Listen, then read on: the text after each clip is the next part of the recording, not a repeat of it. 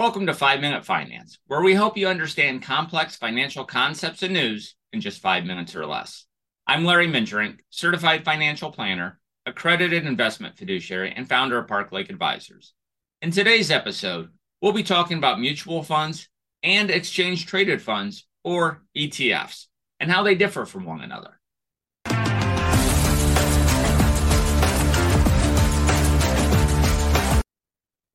First off, let's acknowledge that ETFs have exploded in popularity over the past few years. As of the latter half of 2021, there were over 8,000 ETFs investing in a wide range of stocks, bonds, and other securities and instruments. At first glance, ETFs and mutual funds may seem similar, as both offer shares in a pool of investments designed to pursue a specific investment goal. However, there are some structural differences between the two vehicles. Mutual funds accumulate a pool of money that is then invested to pursue the objectives stated in the fund's prospectus. The resulting collection of stocks, bonds, and other securities is professionally managed by an investment company. On the other hand, ETFs work in reverse. An investment company creates a new company into which it moves a block of shares to pursue a specific investment objective. For example, an investment company may move a block of shares to track the performance of the S&P 500. The investment company then sells shares in this new company. ETFs trade like stocks and are listed on the stock exchange and sold by broker-dealers. Mutual funds, on the other hand, are not listed on stock exchanges and can be bought and sold through a variety of other channels, including financial professionals, brokerage firms, and even directly from the fund companies. Additionally, the price of an ETF is determined continuously throughout the day, fluctuating based on investor interest in the security, and it may even trade at a premium or a discount to the underlying assets that comprise the ETF. Most mutual funds are priced at the end of the trading day.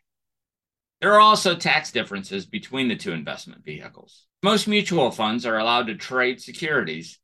The fund may incur a capital gain or loss and generate dividend or interest income for its shareholders. With an ETF, you may only owe taxes on any capital gains when you sell the security. An ETF also may distribute a capital gain if the makeup of the underlying assets is adjusted.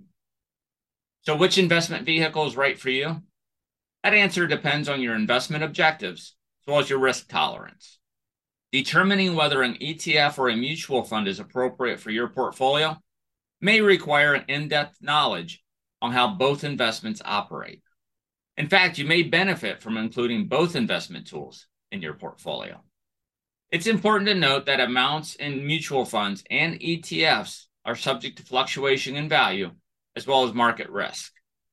Shares, when redeemed, may be worth more or less than their original cost.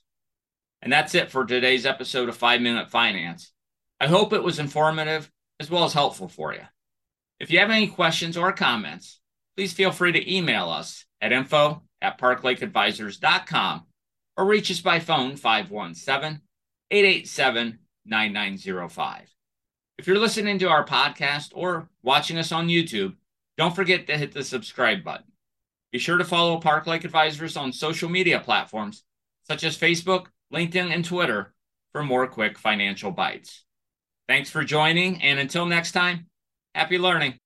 Discussions in this show should not be construed as specific recommendations or investment advice. Always consult with your investment professional before making important investment decisions. Diversification and asset allocation strategies do not assure profit or protect against loss. Securities offered through Cambridge Investment Research Incorporated, a registered broker-dealer, member FINRA SIPC. Advisory services through Cambridge Investment Research Advisors Incorporated, a registered investment advisor.